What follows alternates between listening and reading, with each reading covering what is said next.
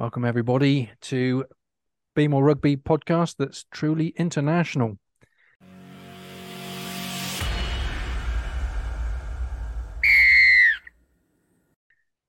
First of all, Leigh, welcome back. How are you? Yeah, very well. Thanks, James. Nice to see you. I'm still struggling from the weekend, unfortunately. The older you get, the longer it takes to recover from a little game of rugby. But I yeah. can smell the deep heat from here, Leigh. And we have Brendan Meany with us from across the water from the USA in Chicago. Brendan, how are you? I'm fantastic. Thank you very much for having me on. It's an honor. No problems at all. Looking forward to getting into chatting. Just we'll come on to it shortly, but Brendan is a doctor of sport and performance psychology, and played and coached rugby around the world, which we'll come on to. But first things first, as you all are aware now, we'll have a bit of a warm up and chat some rugby. And seeing as we've got a friend from across the water, Leigh was keen to talk about the USA and where they go, seeing as they didn't qualify for the World Cup. Yeah, it's an interesting sort of situation. I think that they probably find themselves in. For me, first of all, it was a big shame that they didn't qualify, being as the World Cup's coming to them in 2030. I really think it would have been another springboard to try and move the game on within America. But Brendan, how do you see it? How does the game sort of sit in America currently? Well, a little anecdotal story. A couple of my former South African teammates and coaches came over, and they came up to our first game. We rock up to the pitch, and they go, "All right, where's the change room?" And we all look around and go, "Change room? You're not going to find one of those around here." So you can even just tell how the establishment and the foothold in rugby of the clubhouse and the pitch and it being a place where people gather in a lot of places around the world is not really like that here. The MLR has done a lot with a very grassroots campaign, and they've done a good job of getting the product out to people who already follow rugby. But the problem is that that's such a niche group of people, and them getting new interest in the game, there's been a lot of barriers to entry, and that could be with the over simulation of sport that we have in this country, football being king here, American football and baseball, hockey, NBA, even throw in lacrosse and golf. They're all vying for attention. And one more sport with, from the American perspective, with very complicated rules and very counterintuitive of passing the ball backwards and move forward. There's a lot of confusion about the game. When people found out I played rugby, a lot of times they'll ask me, "Oh, is that the one where you run around with a stick and you scoop up the ball and throw it?" I'm like, "No, that's lacrosse." So it is growing, and they've done a great job with what they have, and trying to incorporate some of the international game, especially players on the back end of their career. But we did have two franchises fold with MLR. You had LA, which is a huge market, the second largest market in the country, and then you had Austin, which is another growing, budding metropolis that has about 2 million people, and people who are kind of like fringe thing. So rugby would be considered a fringe sport here, and people in Austin that their city saying is keep Austin weird. It's a very unique, very interesting place with a lot of art and a lot of people following their passions. And if rugby didn't take off there, there's some uphill battles that the league has, but they've done a great job. And actually, this season we're finally having a professional team in Chicago. So one of my friends, Phil, was able to make that happen and kind of in one very quick fell swoop brought a team in Chicago, and then they started another one in Miami. So I wish them the best of luck. I'm going to be a fan. Again, I'm supporting one of my buddies who's involved in the ownership, but your guess is as good as mine. I wish I had a better answer for you. I can give you more of the synopsis and let you make your own decision. I must admit, we were surprised when the USA didn't qualify, especially in the fashion that it happened. But we kind of thought, how's that? Because a number of our lads go over to America for sports, because America to us is certainly during that education phase is so good to give opportunities for young sporty lads and girls to go and get an education doing what they love, and come out of the other end either with a contract out there, or come back here and pick up a contract back here, or at least come back with a good education. But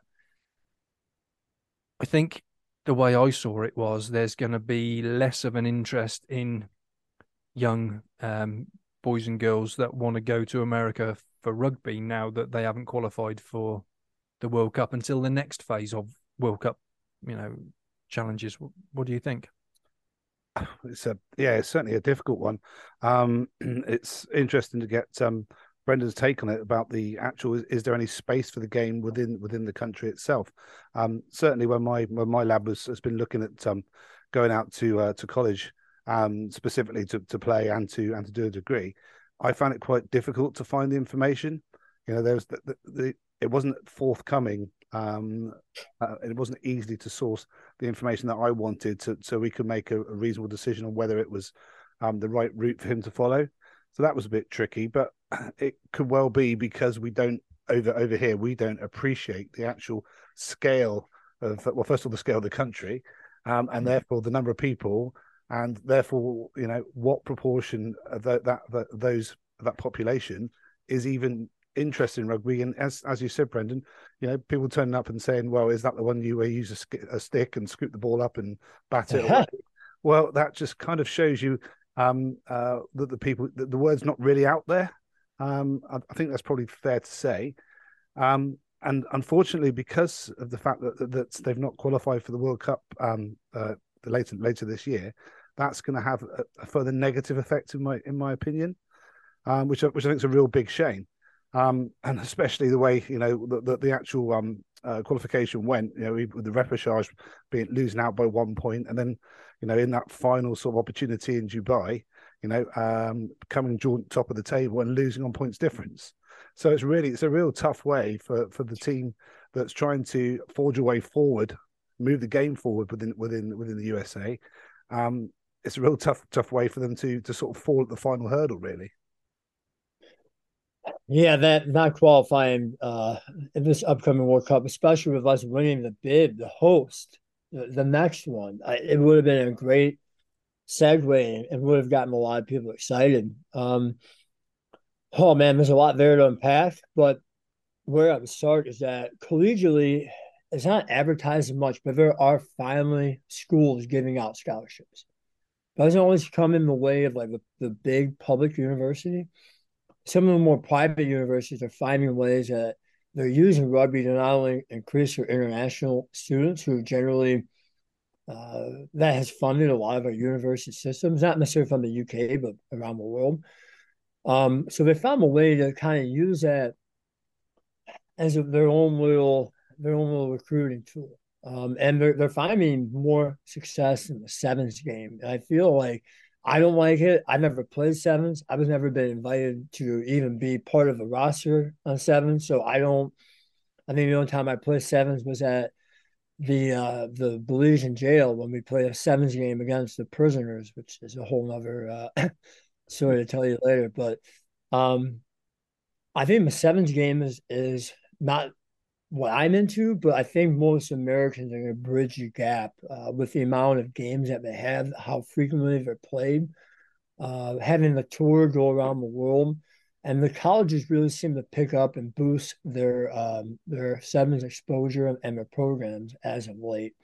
It seems like the 15s game is still kind of stuck in that, I don't want to call it amateur, but more in the intramural that travels and plays other teams type of realm. So there is growth happening in the collegiate game, which will then in turn hopefully transfer into the professional game. That's kind of our model that we follow here with American football. As James knows, him and I spoke in our initial meeting about how big college football is, and it was almost bigger or as big as pro with the amount of games. And I think if you follow that model and that proven track record, that might feed into the professional game a little bit more. We had the 2020 combine for MLR not too long ago. I think that kind of hype and that excitement and having more events and getting more local people involved in it, I think that's what's really going to help grow the game. Unfortunately, USA's model was to look to the outside to try and think that they're going to bring over Manu. They brought over, I think the Beast had a tour in America, and then who was a big, the number 12 from, was it Amé Duzatois from France? They brought over, and some of the more higher salaries that they paid for that didn't really resonate with the American people. I think when it becomes more of a homegrown thing and they finally commit to that, I think they're going to see that pay its dividends, and people are going to get excited about local people going off and doing great things in the sport. So, I think you're right. You were saying about the sevens being more popular out there. I think that, apologies for that noise. The sevens being more popular in the USA seems to sit more with that American sporting, lots of short bursts of energy, then a little bit of a sit back rather than the 15s. But yeah, I think, but also it's an easier version to understand. exactly. It is what it is. There's a lot more space on the pitch, so we don't get that many rucks or that many infringements, shall we say, in sevens. And what we do get is dealt with by the referee really, really quickly. So the game's a lot faster flowing. So yeah, I can understand why that would be the case.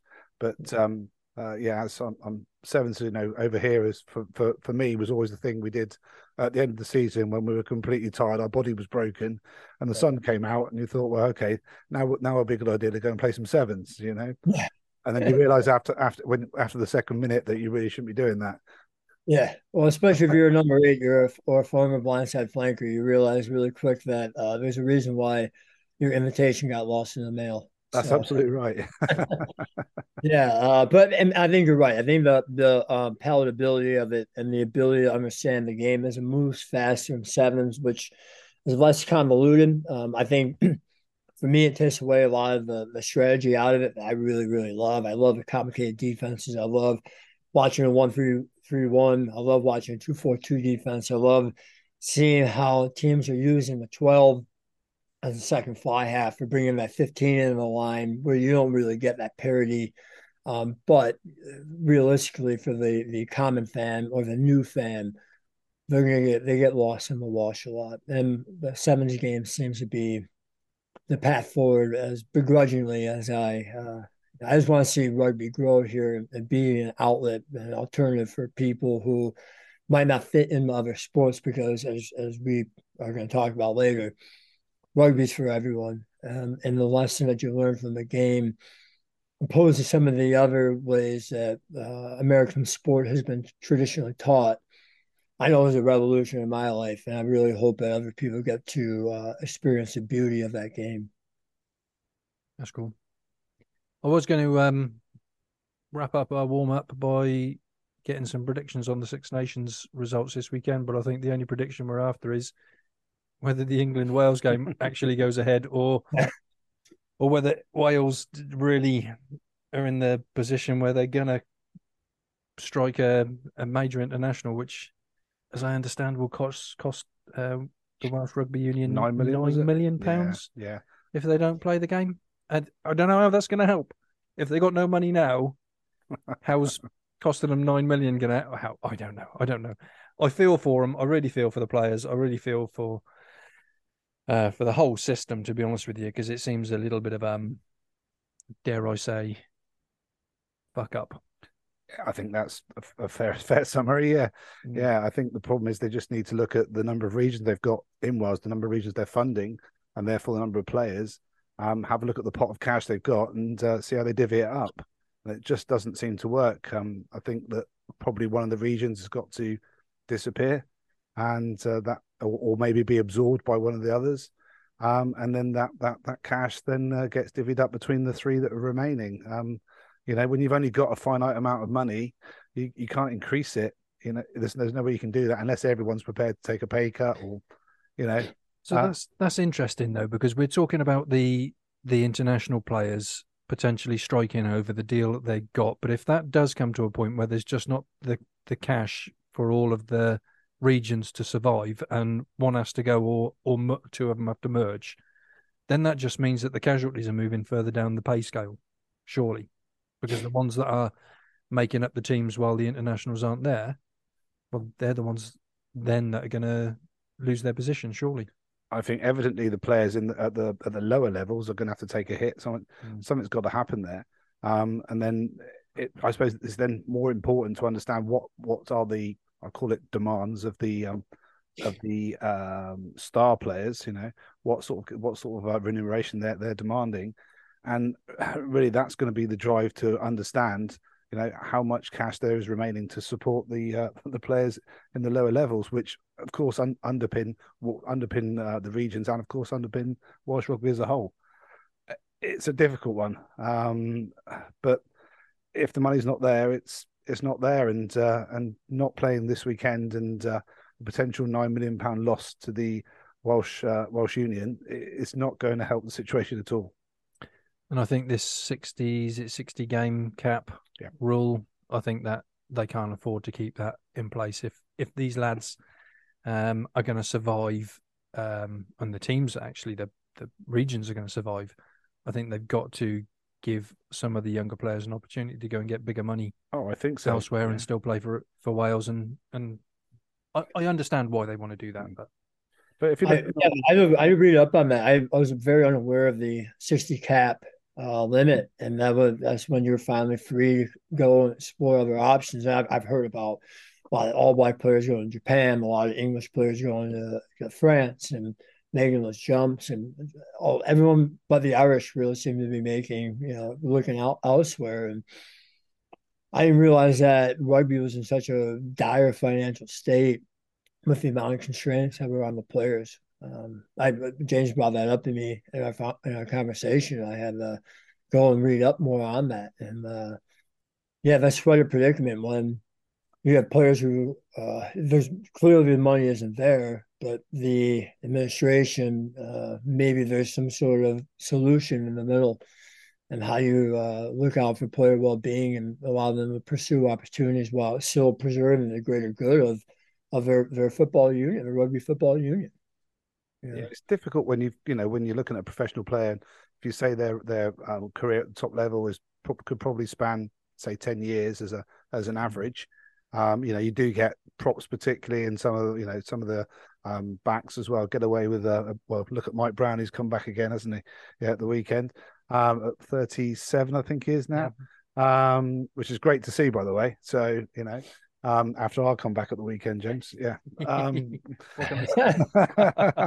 But yeah, it's very difficult for someone who's got such a short earning life, if you like, at that level, to restrict them and say, no, you can't go and play in France and earn some decent money, some bigger money. If you don't go and do that, you will not be able to be selected for Wales. It just seems not quite right, and they've got to find a way around that. But I mean, you got to think South Africa did that for a while, and their play deteriorated significantly. And then when they kind of reeled it back in, again, I don't know what the answer is. We're just pontificating here, right?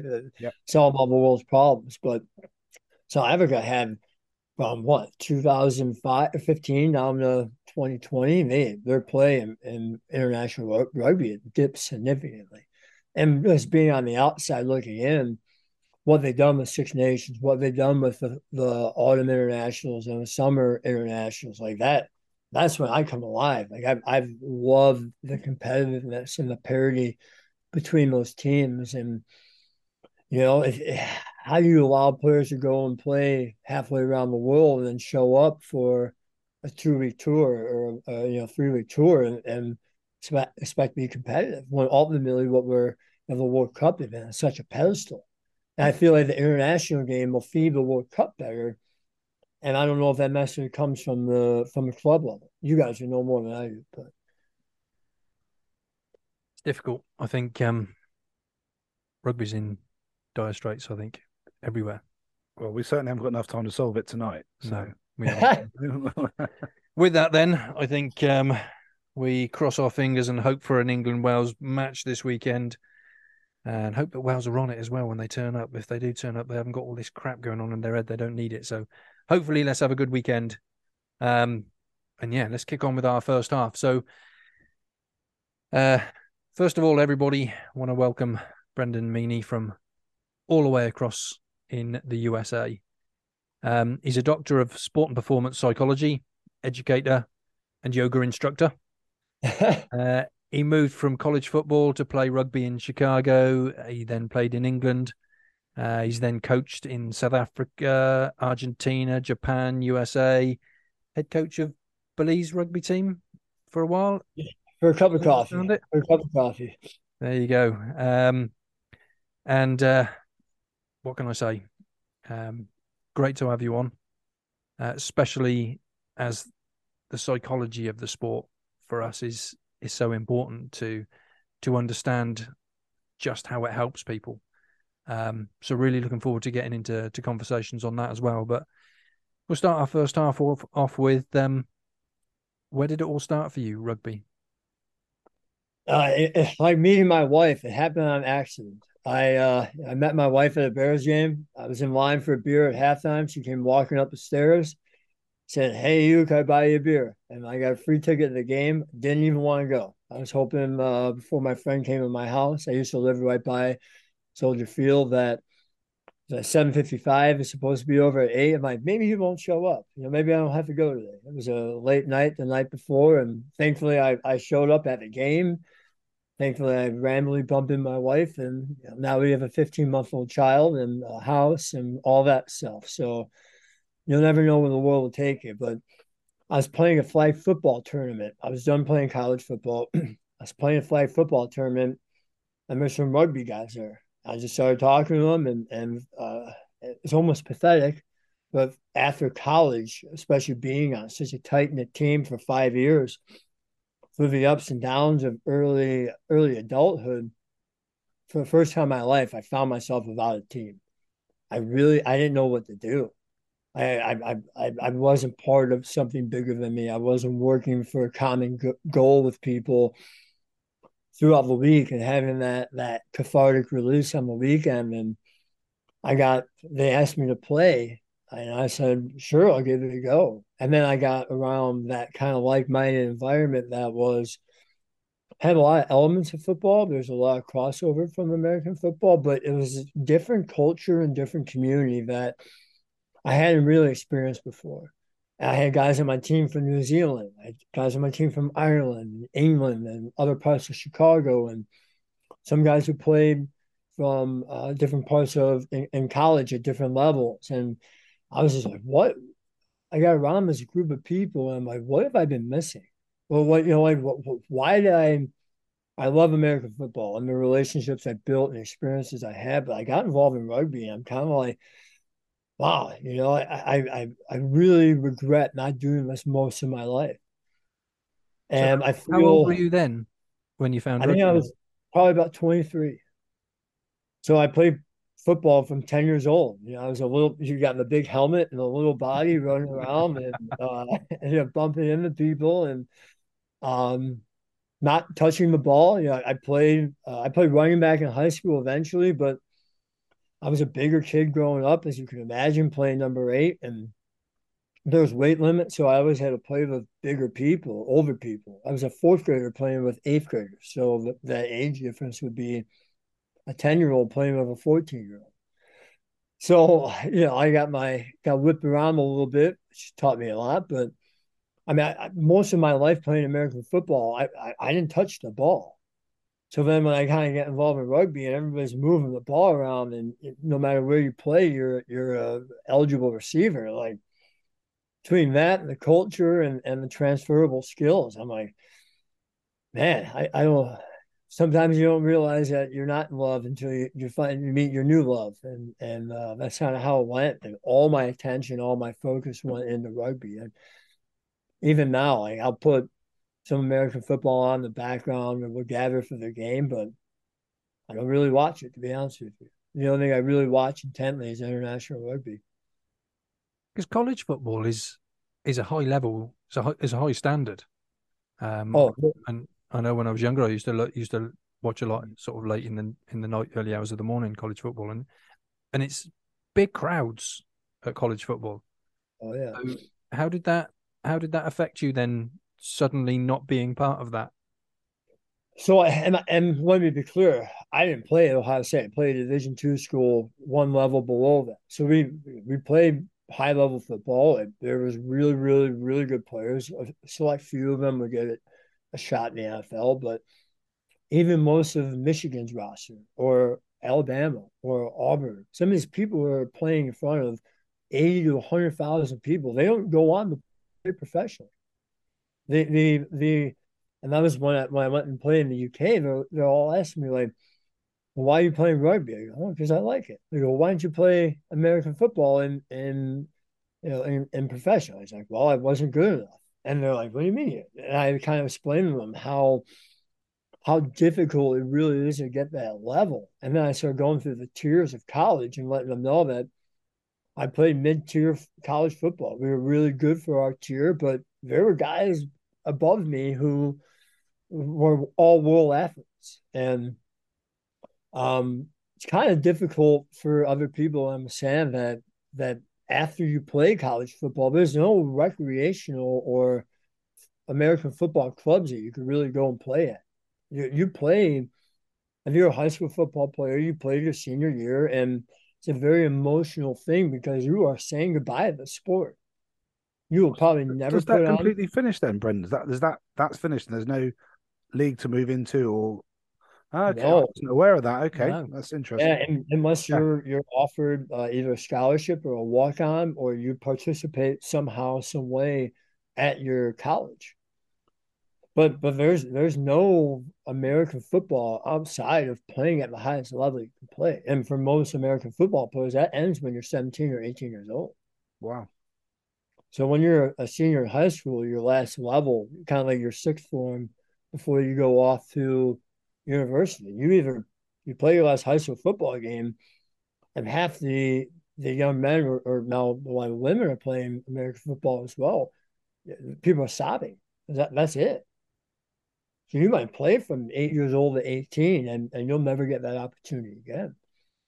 So with college, you either get asked to go into maybe a combine or maybe some sort of developmental team, which there's not many levels in the NFL. Or Germany has a few opportunities. I think there's some smaller American football leagues in Japan, and that's irrelevant because they're nowhere near the caliber or prestige that the NFL. I mean, the NFL is a worldwide product, so That's it's very strange. I was surprised at Hmm. that with as well, Lee. I thought it was that there was just more, local clubs and stuff that you could go and get involved in. But so that beggars the question as to why rugby is not so much more popular in the States. So, for example, say you saying you moved from American football to rugby and loved it. Um, it begs the question: why doesn't more people that have played college football go, well, what else can we do now? Oh, rugby's there, and rugby's there for somebody in their late 30s, Lee. Yeah, something like that. Late 30s a while ago, yeah.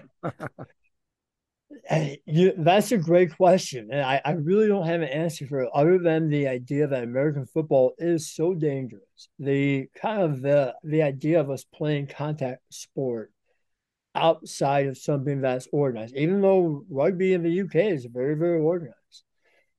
The idea that you're playing rugby on a Saturday afternoon, like I'm a high school teacher. I would go in with like stitches under my eye and my eyelid sutured up and black eyes, and people would be like, what a savage. You know, it's like, no, I was playing rugby. And then that's when, oh, were you playing with the stick and the ball? And well, something different.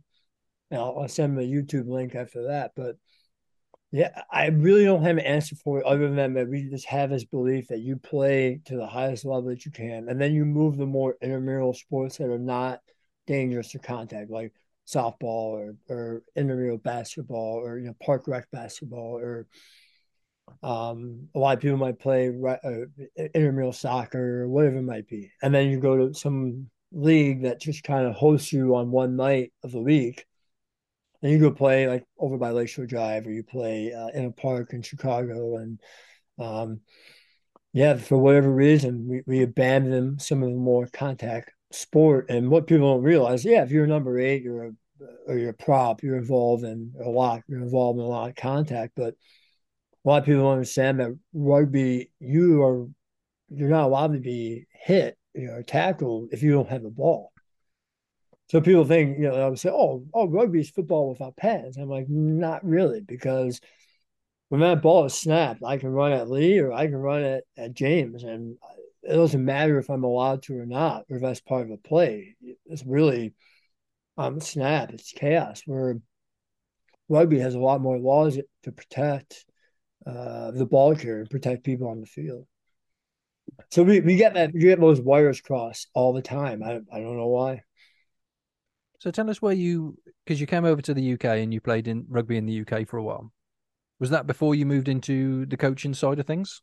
Yeah. I played in Norwich. And anybody I tell in the UK that I played in Norwich, I lived in Norwich, I was like, why the heck did you go to Norwich? But I love it. Like that is my second home. Not only was it an incredibly influential experience, and changed a lot of things for me, and we can get into that later, but the people I met there and the way I was embraced in the club, straight away, and the way I changed as a human being, in so many ways. That was the most pivotal point in my life when I could look back, and I was the old Brendan moved to the UK, and then a new Brendan came home. And I still wasn't fully developed, the person I am today, and I have a long way to go. We all do, right? We're all perfectly imperfect, but that was the first time I really started to develop a better relationship with myself, as well as a better relationship with sport,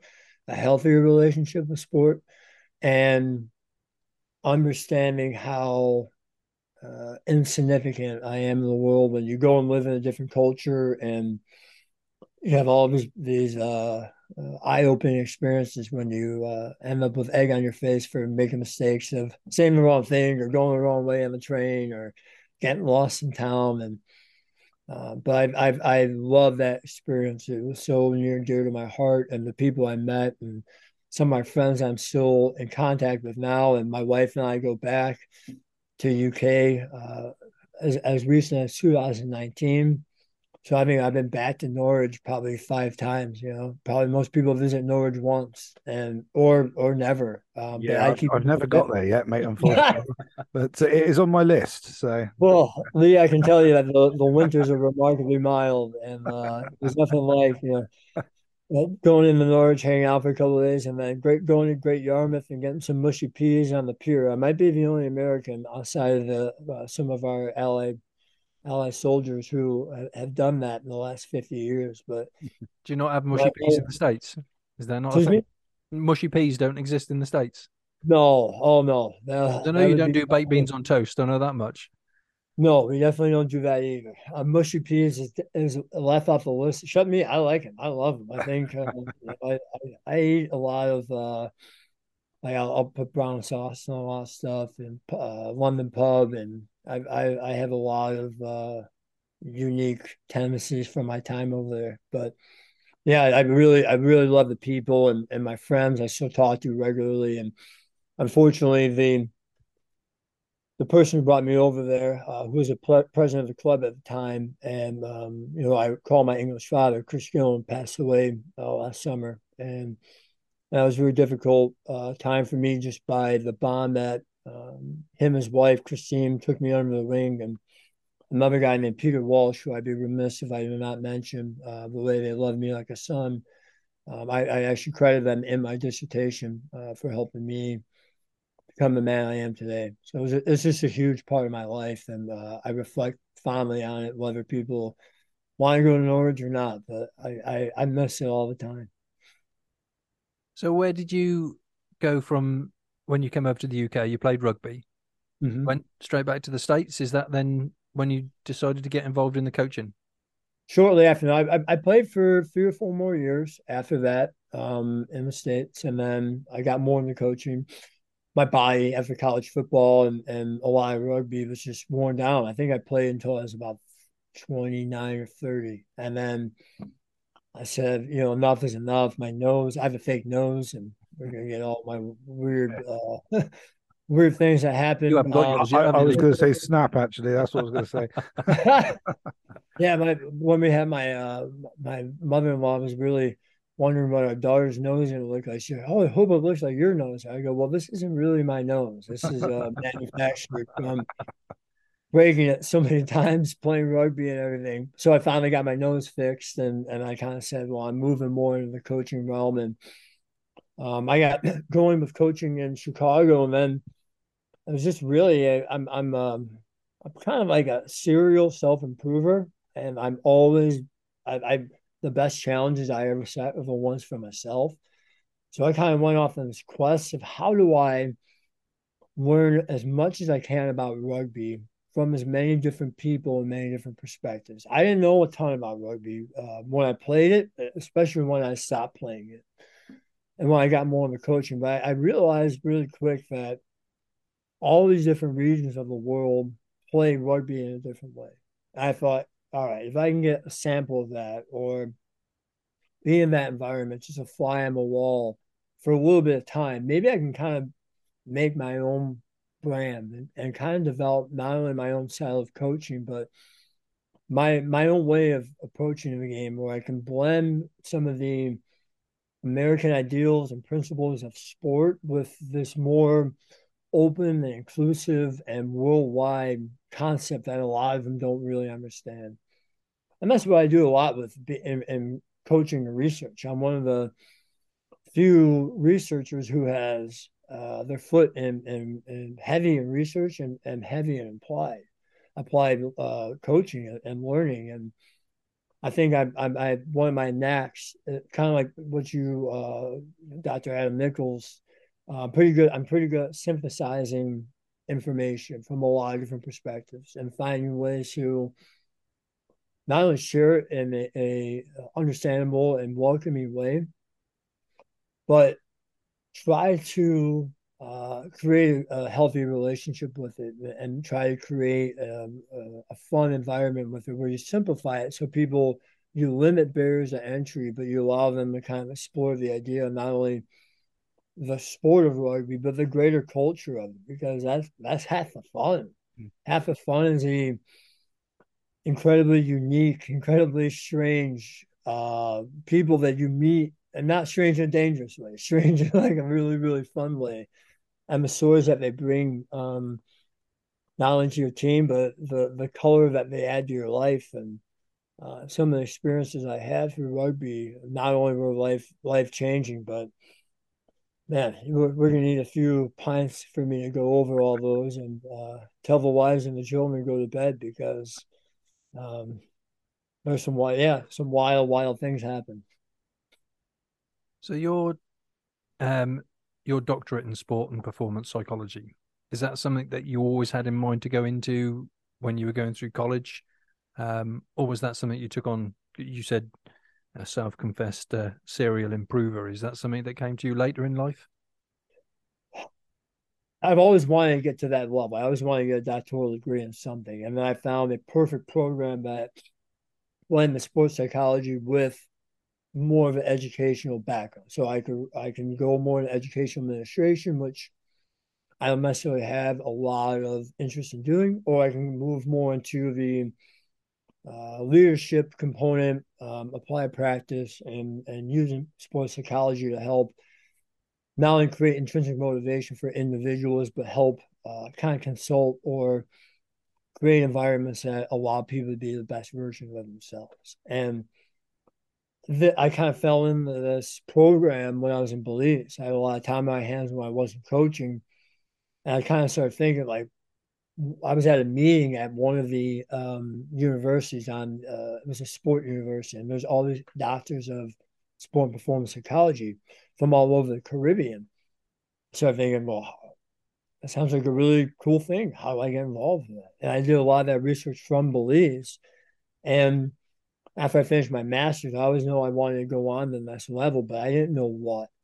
And I found myself in the time that I was coaching, from when I stopped playing rugby to when I enrolled in school, that I was more of a psychologist than I was really a coach. And the kids I taught at high school, I was more of a psychologist than I was a teacher. And I want to start putting science behind what I was doing. I've always had a knack for leadership and connecting with people. And now I have the science behind what I'm doing, even a firmer understanding of why I'm doing it, but understanding how I'm doing it, and when that doesn't work, what I can do differently. Because I'm a big believer that the world, every single thing in the world is based off a relationship. It's a relationship with stimuli, people, things, places, thoughts, ideas. And how do we create a healthy relationship or a positive relationship with that stimuli to help you be the best version of you? And what I share with a lot of people is, between every stimulus and response, there's a gap. And your cognition, your actions, your behavior, your demeanor, your psychosocial projection in the world, the way you interpret it, that gap to me is what the happiest and most well-adjusted and the most successful people find to navigate most efficiently. So I try to help people do that, because I know in my life I haven't always done that very well. And reflecting back on my life and the people who helped me, they didn't maybe know exactly what they were doing or have a science or the neuroscience behind it and the psychology behind it, but they've always helped me manage that gap most efficiently. I really love that, because I'm no psychologist, just a builder in as far as education goes. But with regards to what we want to do with, with the whole Be More Rugby idea, and the reason I've sort of got involved with this, and I know I speak for Leigh and for Jay, the other co-host that comes on often, and you'll probably recognise this. When we're at training with the academy and watching the lads move around, there seems to be all of what you said there in that melting pot with the lads, the way they interact with each other, the way they learn with each other, the way they support each other, and the way they respond to each other. But it's not something we'd call a psychology lesson. It's a coaching course, session, training session, whatever it is. But all of that appears to be there. Would you say? I think yeah, absolutely, it is. No, I think the problem is, how do you put it all together? Really, all the elements are there, all the component parts, but how do you put it all put it together? And as you said, to make them be, the best they can be, which is, I suppose, is the crux of the challenge, really. But every day, every time we have a session, there's something else that comes from it. You something happens, and something happens with one of the players, and they, more often than not, to be honest, it's not actually any input from the coaches. It's actually one of the other players that helps them to find their way. It's not necessarily, we just give them a little poke in the right direction from time to time, but generally it's the player group which tends to help each other, and that's what's I mean, we've been in this academy environment for now 3 years, and I think it's only now at this point we're sort of starting to recognise those things taking place. But yeah, it's very interesting anyway. Yeah, I saw James' post, and I forwarded it and liked it, and some of my network really jumped on with what you shared about you being your own ecosystem, and that you are a mind bind crouch set. Yep. You're Freudian slip there, but you are a mind, your body, and your emotions, and your confluence of all these things, and how do you find the right balance of all of them to help you be, again, the best version of yourself. And I really found that coaching is a bi-directional process where you're trying to create environments that allow people to explore all their talents and all their capabilities. So you want to create a framework that allows people, or men, women, whoever might be coaching, to find themselves within the game and within the team. And then you have to provide the structure and support to allow that to be supported through that journey or that process or whatever it might be, of them as a rugby player, them as a person. And what I do a lot with teams is I help them design not only with the coaches but also inclusively with the players. Is how we design a framework that everybody agrees upon. So we all have a guiding light. We all have guiding principles of when I design a training session, all these things are present in that training session because I know that if I do that, not only am I going to keep our team intact and keep us moving forward cohesively towards your goal, but you know that people are going to be happier when they're at training because although you might not say it explicitly, and you very well can, hey, right now we're working on decision making. That is a component of autonomy.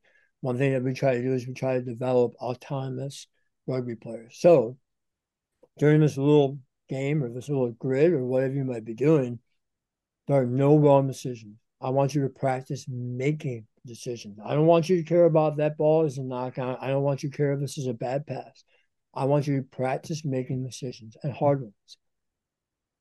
And how you replicate that stress of the game and bringing that back to a core principle or a core value or whatever it might be within your club that they signed up for because they had a meeting or they had some sort of group chat or whatever your way of communicating is.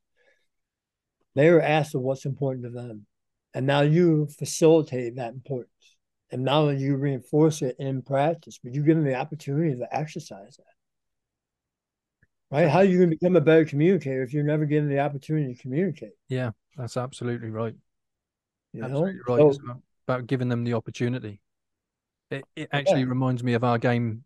I'll bring this up because Leigh and I got soundly beaten, properly beaten on Saturday. Yeah, that's fair to say. But we had 4 of our academy players making their debut for senior rugby, and much as we can stand on the sideline and I stand there more in a first aid and management capacity, and Leigh as head coach overseas with the other coaches, but it's more difficult, I think, when you're on the side of the pitch to influence the way a player responds when you're on the pitch with them and they make a mistake or the opposition breaks through and scores.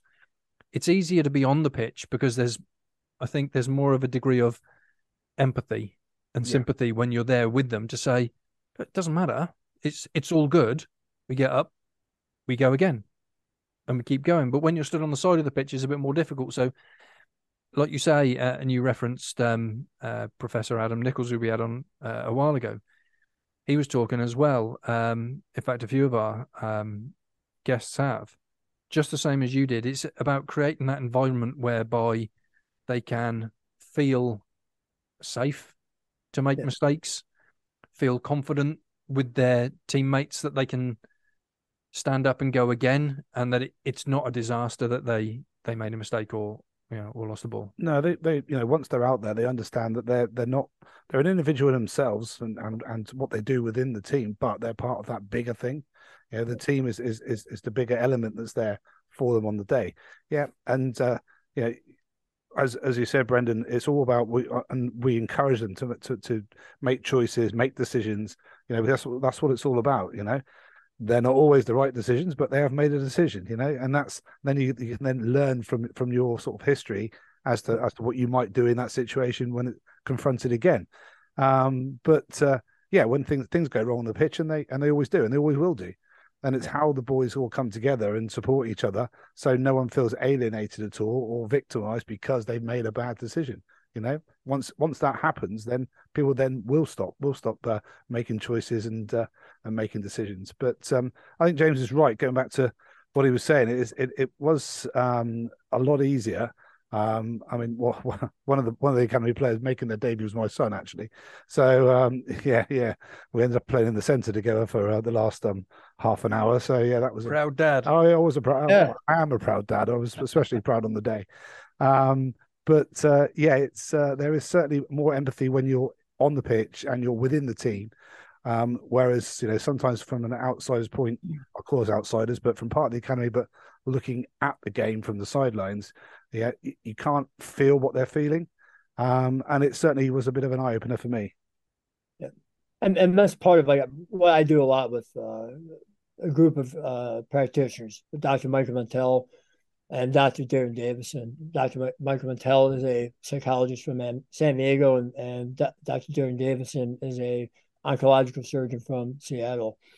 And we're starting to do what we're helping coaches regulate the psychophysiology to create safe spaces so that not only are they internally regulating their own environment, as James mentioned, with the player on the individual, the mind, the body, and the emotion or the emotive, but how you use your emotions and your demeanor to project out safety as well. So how you identify where you're at, how you use an actionable skill on how to catch where you're at. So you might be really angry and you use something like maybe diaphragmatic breathing, maybe reframing, maybe appropriate attentional focus, maybe alleviating the tension, mental tension by bringing your eyes into the crowd, bringing your eyes, causing your optical nerve to open, suppressing cortisol. How do you find little techniques that helps regulate your physiology so you don't transfer that onto the players? So again, it's bidirectional within the team, meaning the individual and the group level, but it's also within the coach. Then what are you feeling internally? How are you projecting that out in the environment? And how is the environment then in turn affecting you?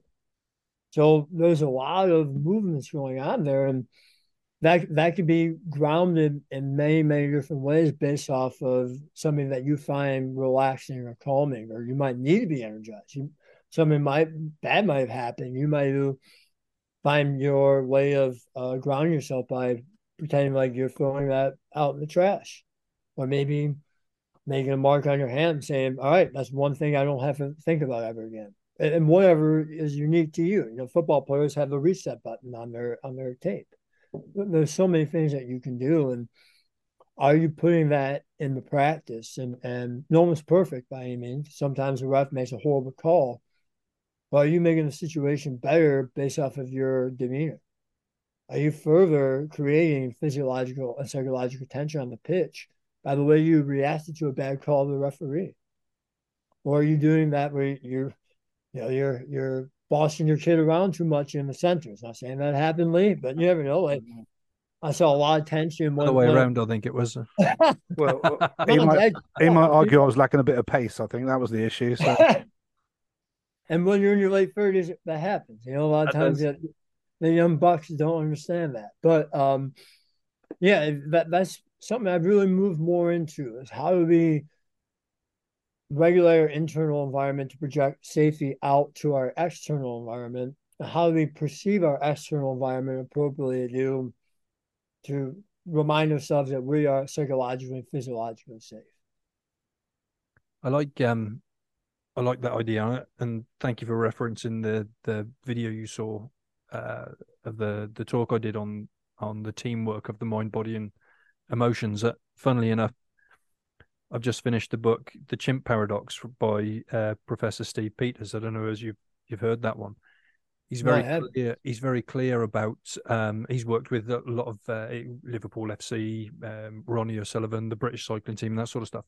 Very clear about the fact that sometimes our emotions take over, and our sense of reason, the human element of us, can't control it. But also that, like you were saying about the automated responses being he refers to it as the computer element, or I'd call it the sort of the body element. You do things instinctively, and he talks very clearly about how really you want these three things to work. So I'm pleased you got that right in that book anyway, off of what I was thinking. But we talked to the lads in the academy, and I say the lads because sadly we haven't got enough of a ladies team to create a female academy down here yet, but hopefully that changes, one day soon. But we have them in occasionally to do video analysis, and we look at what they're doing, and it's interesting to see their emotional responses off of the back of a mistake. And I suppose this ties back to the reason I first got a passion to do something like the Be More Rugby podcast and wrote my book is because although I can't explain it as eloquently as yourself, you're too kind with that adjective. My wife would say something very different. but it's so interesting to listen to the science behind it. But I kind of see it as we're not talking about elite athletes really, but we can take the lessons from them. But go out on the pitch and make your mistakes and realize that you'll come off the pitch, you might have lost, but next week you can have another go. Prepare for it in a better way. And if they take that into real life and realize that when they go to work and they cock something up at work and they're getting a bollocking from the boss and potentially going to lose their job, in the end, it was a mistake. You can have another game. Just prepare yourself and go again. It's never the end of the world, but sometimes in real life it feels like it. And if you haven't learned that occasionally you're going to knock on, or occasionally you're going to miss the tackle, or occasionally you're not going to perform, then you can cope with things so much better. Yeah, one of the most soothing lines from rugby is unlucky. Yeah, you hear that all over the pitch. Unlucky, mate. Unlucky. Someone taps you on the butt, and you again that reset. All right, it was unlucky. I missed the ball. I rarely do that.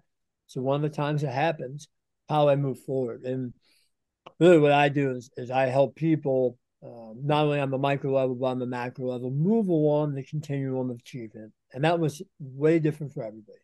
My idea of achievement and success is different than yours, different than Leigh's, different than some of my teammates, some of my family members. That was different for everybody. So how do we create fluid environments by minimizing as much friction as we possibly can? And that comes from careful planning and dialogue with your team and creating environments that are psychologically safe. And we're talking about making decisions, right?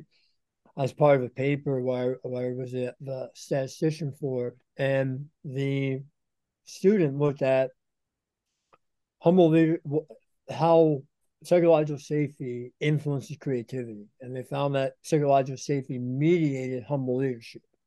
So humble leadership alone did not increase creativity. Only when psychological safety was there, the creativity increased. And I don't know all about Champagne rugby and the history of the sport. I mean, I got more in around the late 2000s, right around 2009, 2008, probably have it earliest. But the game has evolved a lot, and it's requiring player decision making, player safety. That how do I find the best solution to this unique problem that I haven't faced before? I might not ever face again. And when you have a humble leader and you pair that up with psychological safety, creativity increases exponentially. So their willingness to take a risk or make a unique play or do something that they haven't done before will increase exponentially. Then the only thing that increased creativity was shared knowledge. So not only from the shared knowledge of the coaching staff going back and forth, but shared knowledge in between the membership. So we're even talking about kind of culture, right? Maybe you and the players design culture together. You design your core principles, or collectively you design your coaching philosophy based around what your players want. Okay. Well, they're the ones who have to carry out that part of the membership. So you can be this wonderful genius and you can come up with all these great ideas, but if the people aren't willing to do it or carry it out, or you're not creating the environment to allow them to do that, then you're spinning your wheels, and you did all this for nothing. So that's why I like to share with people that psychological safety and a growth mindset, they're predicated upon each other. But that will only happen when you have a humble leader, and then that will then in turn lead to more risk taking and people having a better relationship with failure, because we all fail. No one's perfect. And how do you keep moving forward from those failures opposed to creating amotivating environments or stagnating, or the worst result, quitting and giving up? I think in rugby, you see those creative players. We liken them to those players that are playing right on the very edge, that it's mostly genius, but occasionally completely reckless. And there's such that fine line between, wow, look at that, I can't believe that come off, what an amazing play, to why the hell were they doing that? It's just ridiculous. Just play the simple ball. But I think you're right. If there's that opportunity for them to try it, that's when genius is going to happen. Yeah, I think that's correct. And just thinking about the game, Brendan, you said you sort of were into the game about 2008, that sort of time. Just thinking about going back quite a lot further than that, actually. I was just thinking about going back into the late 80s, early 90s. And thinking about the rugby I was playing within then, and also the international rugby, which was about on the pitch generally, international rugby level, you'd have probably 3 decision makers.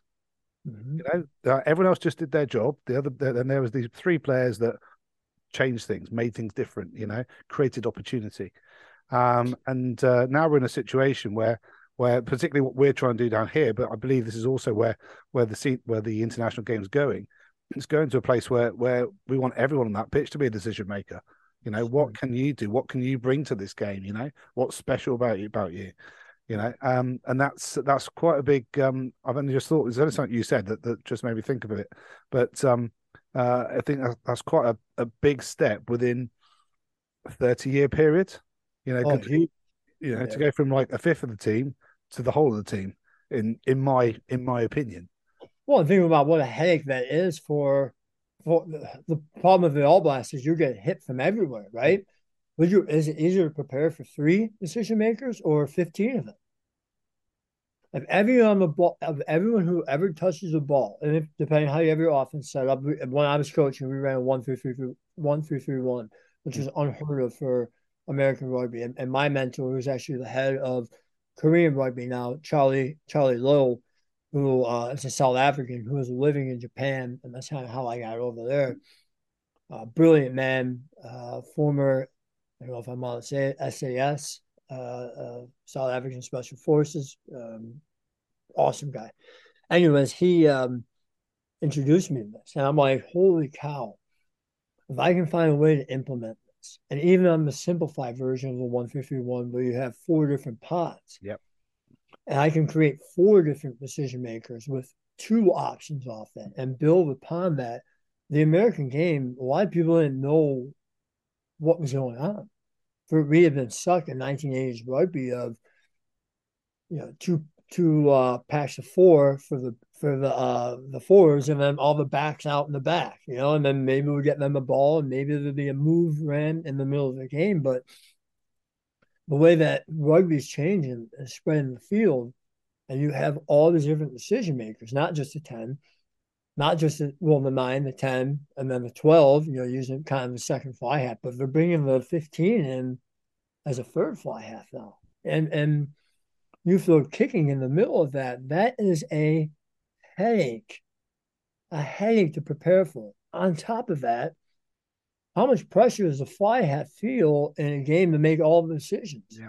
Right? Like I remember when I was playing rugby, especially at the amateur level in Chicago, whoever was available on the weekend, when I bound up right before we gave that last squeeze before going out on the pitch, I would look around and I would either feel really, really good as a captain, number 8, who was in my 15 that day, or I'd be like, oh man, where's Joe McQuaid? Why is he not playing? Like one of my old teammates. So where's TJ Kenyon? Why is TJ not in the scrum today? And I would be thinking like, oh man, there's a lot of responsibility on me now. So then not only you make it impossible to cover as a defense or a line to, but now you're diffusing responsibility on the players and the internal pressure that they're feeling. Because on those days, I knew Will Begani was going to take a big run. I knew that my old teammate in the UK, Dougie Greenwood, was going to crack the line. All I had to do was clean up over it. And you alleviate so much pressure when you disperse responsibility. I'm going to call halftime on this because I can see us being all night because I'm really enjoying listening to you at the moment. So we're just going to have a halftime announcements. Really, the only announcement I've got is to all and everybody that's listening, this weekend we got some Six Nations games on. I can guarantee your local club will be playing them on the telly. Get down there, support your local club. Even if you're not a member of the club, you'll be welcome. Go and spend some money behind the bar. Watch the Six Nations. Get involved. Enjoy. Meet new people. Have a fantastic weekend. And support local rugby clubs all over the world, because none of us want to end up in the predicament that the Welsh Rugby Union is facing. We don't want to end up losing our clubs. We just want this sport to keep growing. So please, I urge you, go and watch the Six Nations at a club somewhere. Just search up where your local club is and get down there. You will be welcome and you will have a fantastic time. And to any clubs that want any announcements on our halftime announcements, like we said before, get in touch with us either on any of the social medias at Be More Rugby or Be More Rugby, or email us at info@bemonerugby.com. We'll pick up your message. We just want to promote grassroots rugby. So second half is where we look at how rugby has influenced yourself. Leigh, do you fancy kicking off the second half? Yeah, let's go for it, shall we? So, Brendan, the first question for you is, what does rugby mean to you? I'm gonna try not to tear up. I'll promise you that. And if I do, edit it out so none of my rugby friends see this. Okay? No, it's just so transformational in who I became. As I mentioned earlier, it was a tipping point in my life that I grew up being a rugby player. I grew up. I had a new maturity. I had a new outlook on life. The way that American sport was ran up until I got really involved with rugby, and there's still a lot of it lingering, is completely contrary of all the wonderful psychological things we're talking about. I remember the best coaching tool that many of the coaches I had growing up was the F word. Not saying I never used the F word. I've used the F word in excitement as a coach. I use it with my friends, but that was the motivator that was used at you. Screaming and yelling was the only really form of communication, especially in the American football world.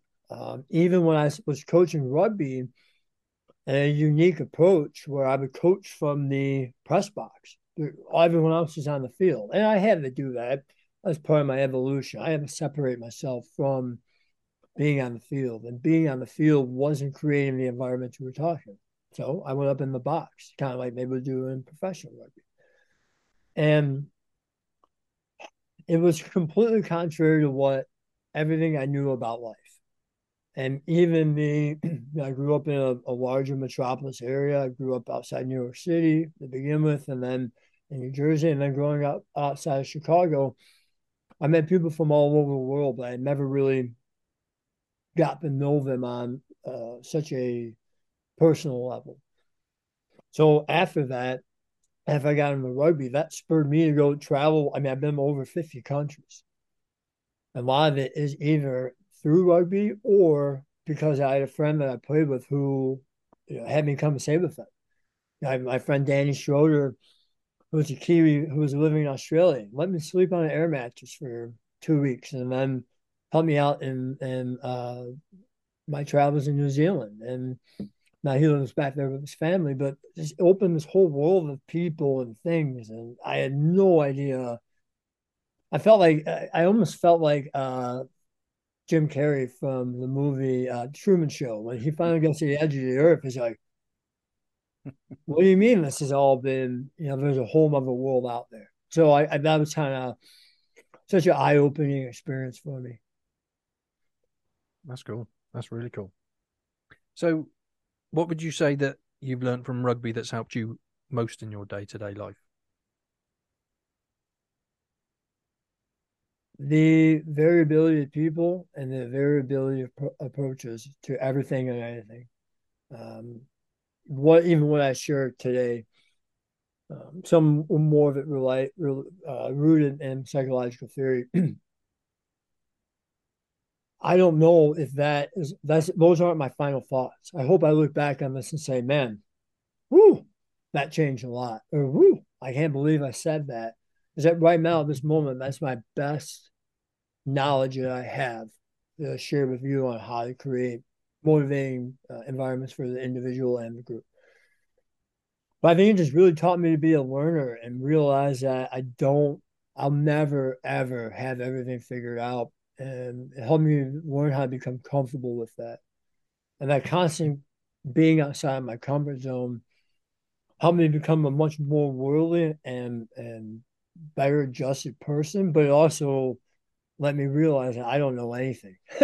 that my slice of life and the prism in which I view the world is a narrow thing, and that I need to continue to go and challenge myself to be a better version of myself. And I think if I'm able to do that, given my background and some of the unlikely things that I'm involved in, when you introduced me as a yoga instructor, people are like, what the hell is a rugby player, former college football player, number 8, big guy, doing teaching yoga? And I've been practicing yoga for 20 years. I started practicing in college. So that constant evolution, that constant self-discovery and challenging yourself and realizing that when you get complacent is number one, for me at least, life gets very boring.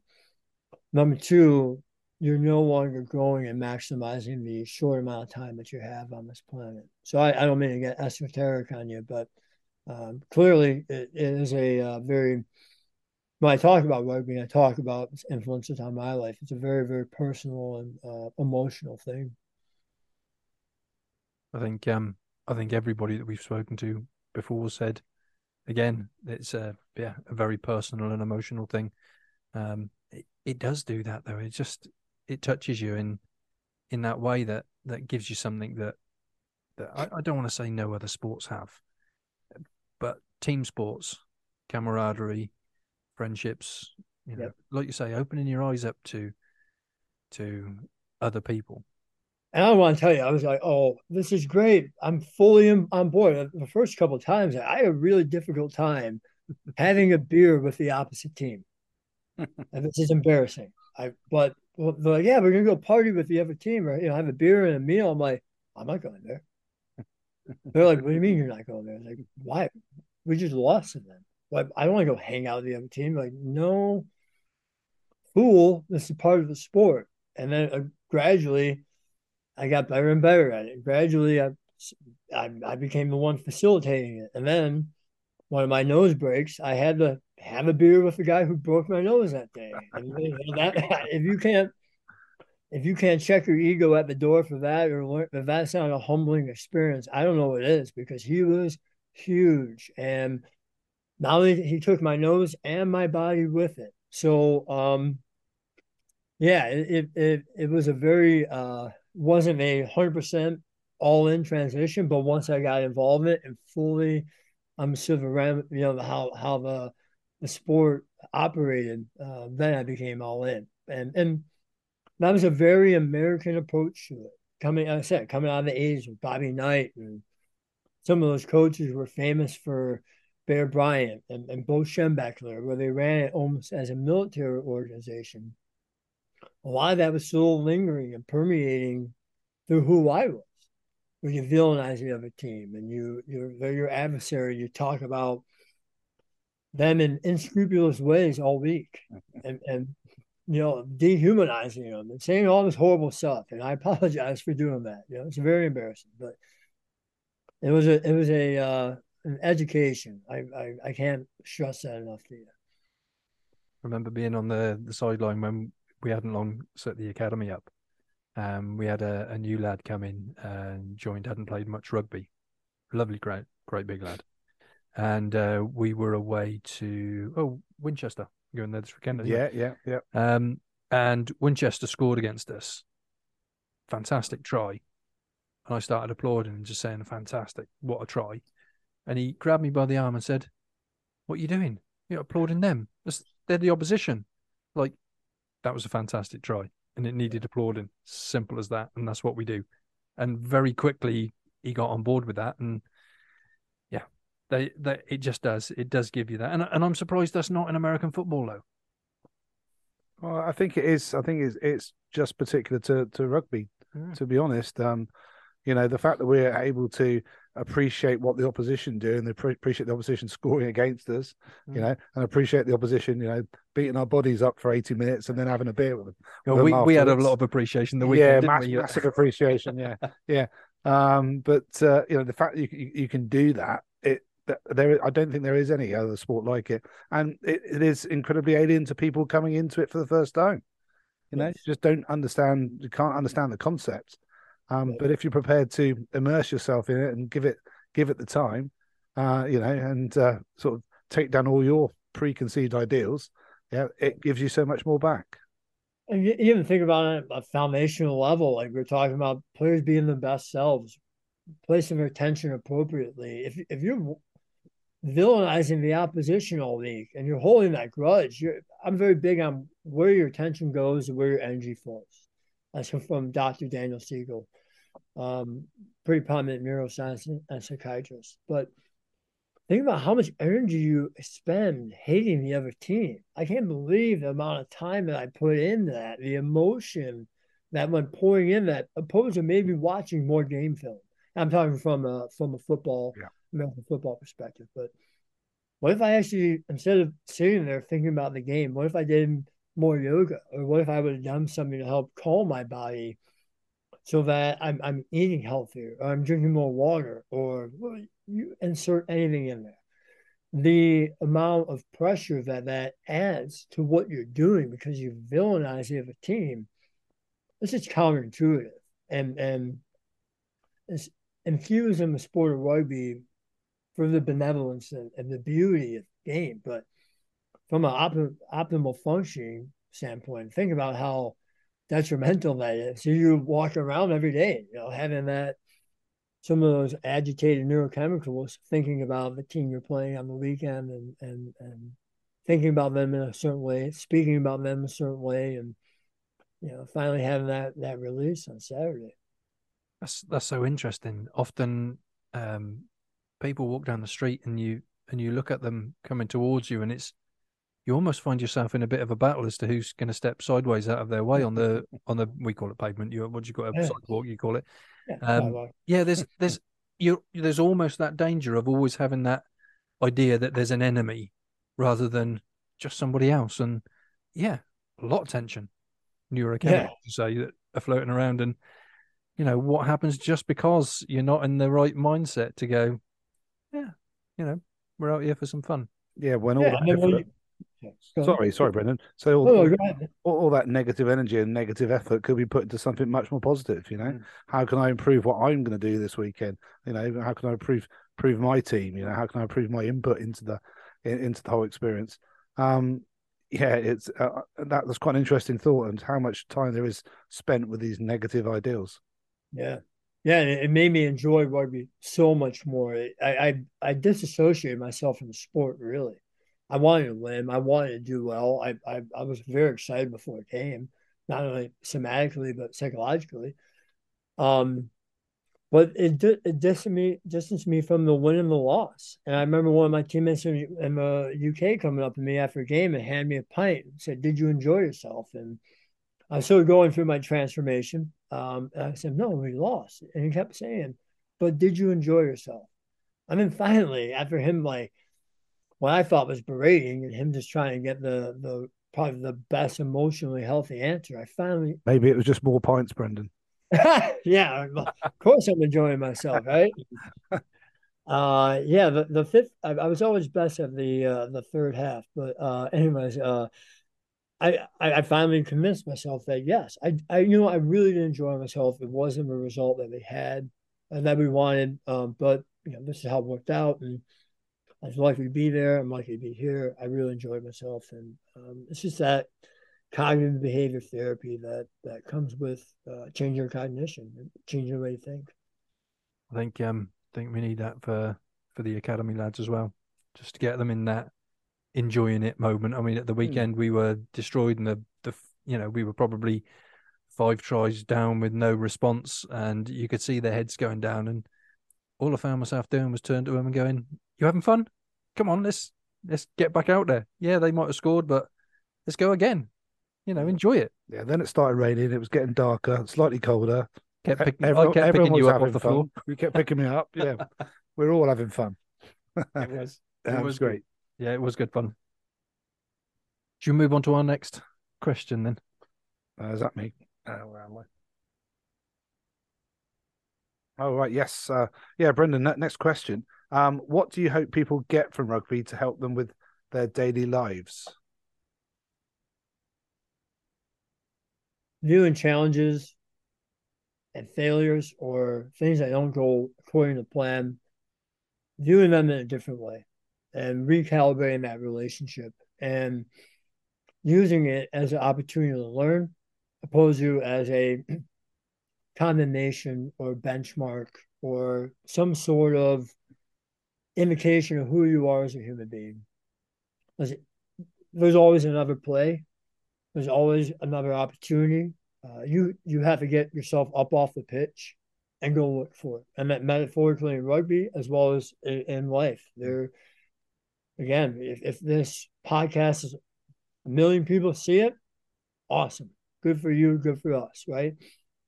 But I just hope that me verbalize some of these ideas helps me get better at verbalizing them for the next time or for the one-on-one conversation with a student or my wife or some of my friends. And that getting back up off the floor is the hardest part, but therein lies the most fulfillment and therein lies self-efficacy. And through that self-efficacy is where you really, really start to enjoy your life because you know that one mistake is not who I am, but it's an opportunity to move closer to who I want to be. And if anything that people get from this podcast, I really hope, and rugby in general, just the ethos of the game, I hope that becomes apparent to them because it became apparent to me.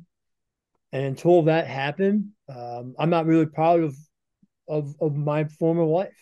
And I can be transparent and honest about that. That the person who I become, like everybody, I wish people in my past knew what I've become so they can see the evolution of a person. And rugby is a major, major, major part of that. Yes, the game, but just the way that the sport operates in a way that individuals within that sport, men and women, both conduct themselves. It was an eye-opening thing. Love that. Thank you for that answer.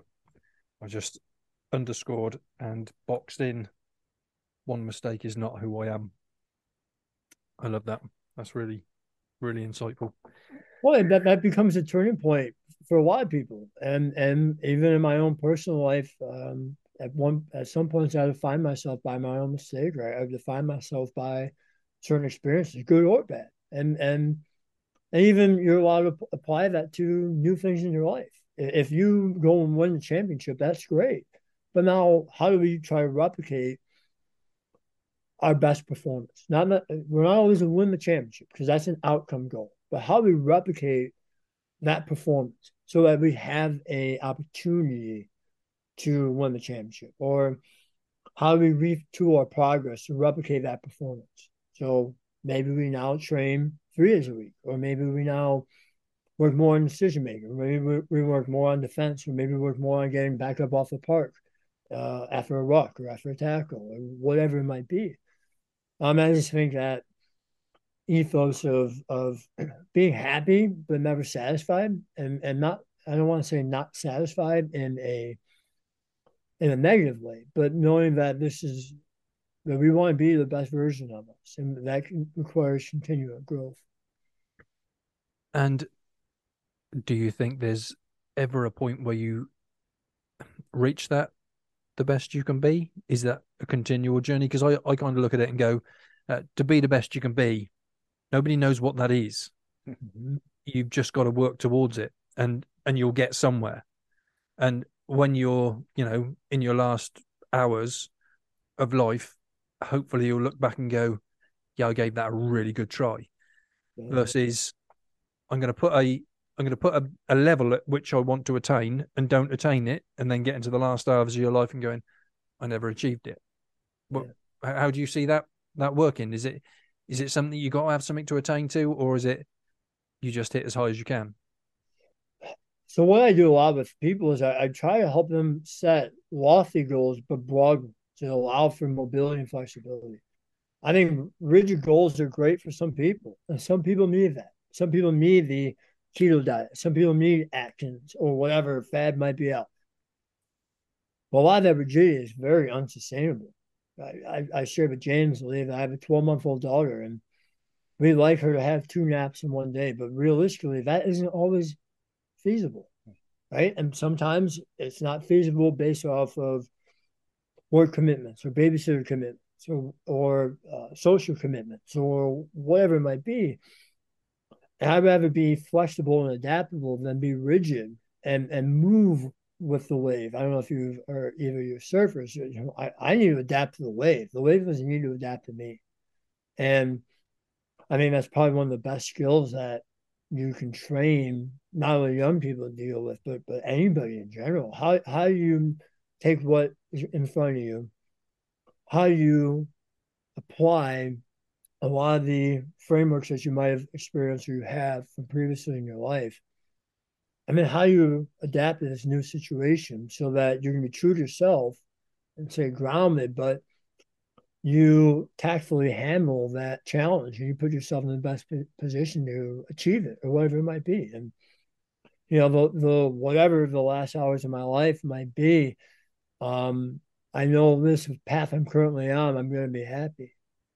And that comes just from a lot of hard-earned self-awareness that if I'm ever lacking in that area, my wife has no problem in grounding me and letting me know right away. I'm sure as your better halves do. Or my friend in Bath, Chris Thompson, who I played rugby with, he calls my wife my significantly better half because she's significantly smarter, more emotionally adaptive, and better looking than I am as well. So yeah, she grounds me a lot in that way. But I know that the way I do, I am malleable in the way that I do try to always challenge myself and challenge other people. I know that whenever those last moments happen, I'll be happy. That's cool. So, a last question then: what advice would you give anybody thinking of taking up rugby? I think I know the answer, but I'm looking forward to it too. Be patient. I think patience and flexibility are, if you're able to master those, it's going to help you ride the ups and downs that you're going to have a lot of beginner's luck. You're going to have people. I know when I first got to the UK, they were very excited about my physical abilities and what I was able to do in small close-ended drills. But then in the bigger game, I think that then fully transpired because I had a lot of rugby in my life. It wasn't a natural thing at that point. So understanding that you might have some beginner's luck and you're going to have a lot of great things happen, but there's going to be things that you need to overcome, and that is where you're going to not only find the most enjoyment out of sport, but people noticing your growth and your vulnerability to do that. That's how you can develop those lifelong relationships. And unfortunately, we don't have rugby as a focal point in our community like you do, but the relationships and the bonds that I forge with people either overseas through playing or coaching or whatever it might be, as well as here domestically, when you get together, there's not a lot of lost time that gets made up really quickly. And I got a message oddly from my friend in South Africa in Cape Town today, and how are you, my butt? Are you doing well? I was thinking about you. I just want to let you know I love you. And then he hung up. I was like, oh, thank you. You know? So I think if you, those like anything, those who forge through and stay in difficult challenges on the other end are very, very rewarding experiences. And I think rugby might be there at the top especially in my life, but for many, many other people. And you get welcomed into this brotherhood that is going to hit you in unlikely places. I was in an airport in Thailand. I had my rugby bag, and some South African guy came up and started talking to me. Well, later that night, we met up and went and got beers. So I instantaneously had a best friend. But you never know. That's cool. I love that. Thank you for that. Well, I think we're going to have to call final whistle on our podcast. It's been absolutely insightful. Really enjoyed it. As I say, some of the takeaways that I've got from there. So I underlined one mistake is not who I am. I'm a big believer in the fact that, just as you talked about, it really struck me, giving the people that safe space to go and try and not be afraid of dropping the ball or knocking on or missing a tackle, but realizing what they did, which caused it, give them a chance to go again, and having that safe space to go and do that and develop themselves, really is something that I love about rugby. Viewing challenges as opportunities that you can really get hold of and make something of. But yeah, I've really enjoyed it. Thank you so much for coming on. What about you, Leigh? Yeah, it's been fantastic, Brendan, listening to you. Some really, really interesting thoughts there, which have actually just spurred a few sort of ideas in my head, to be honest. But just a couple of things you said, like on your journey, be happy but never satisfied. I like that one. Yeah, I really like that one. And in the game, there's life lessons. Once you're down on that turf, get yourself bounce back to your feet and get on with the next play. There's always something coming again. So you got a chance to put it right. You got a chance to make it better. There's some fantastic information come out today. So yeah, really enjoyed it, Brendan. Thanks so much for that. And thank you very much, number one, for having me on, as well as giving the emotional and background side of rugby that a lot of people don't necessarily have the opportunity or the platform to share that with in an elongated form.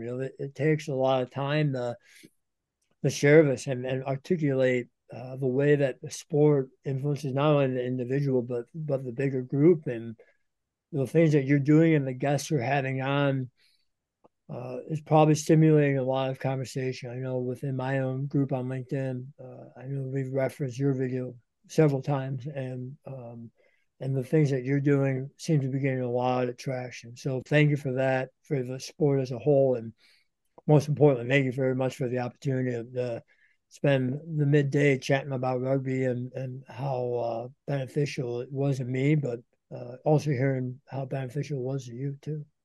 No, it was really beneficial. It's exactly what Be More Rugby is, as far as I'm concerned. It's exactly what it's all about.